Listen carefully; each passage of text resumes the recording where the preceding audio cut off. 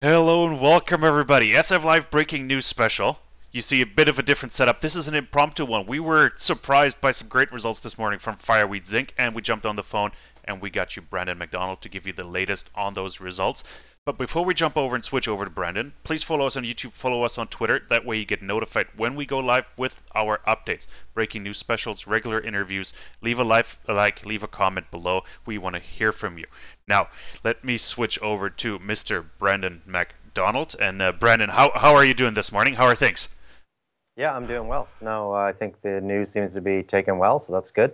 I think so. It sounds fantastic. And my camera is frozen, so a lot of technical setup issues this morning, but my audio is coming in nice and clear, so people don't want to hear from me. They want to see you. You still have your beard, unfortunately. Yep. Or not unfortunately, actually looks good on you, I think, but and I'm quite jealous. But let's talk about the results. Boundary zone results, long expected. Did they deliver what you expected? Yeah, I think it delivered a little bit more than we were expected even. So these are the first two of 9 holes we drilled at Boundary. I would say there are 5 out of 9 of those holes are significant. What people would want to, are excited to see the results for. So these first two are great news. So these are in the main part of Boundary Zone and confirmed in some great grades there and extended the zone to the north. Fantastic. Run us through the key highlights and compare them a bit to what you have at Tom and Jason. Like, put them a bit in context.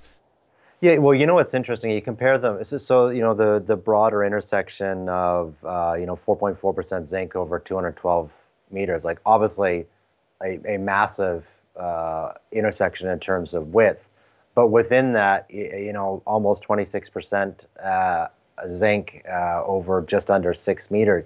That's an intersection that would be considered great at Tom and Jason. Just that, like really, really great, like 2.5 times the average Tom and Jason grade, slightly narrower than the average Tom and Jason width. But that alone would be a fantastic hole. So to see the broad envelope around that really shows you just how special Boundary Zone is. And that's a hole that terminated in mineralization. We lost the hole and had to call it. Some 300 plus meters down I mean, not quite continuous mineralization, but nearly continuous mineralization. So that extends the zone, 100 meters to the north.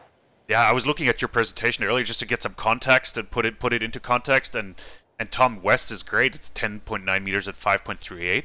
But now he came out with over 200 meters continuous mineralization.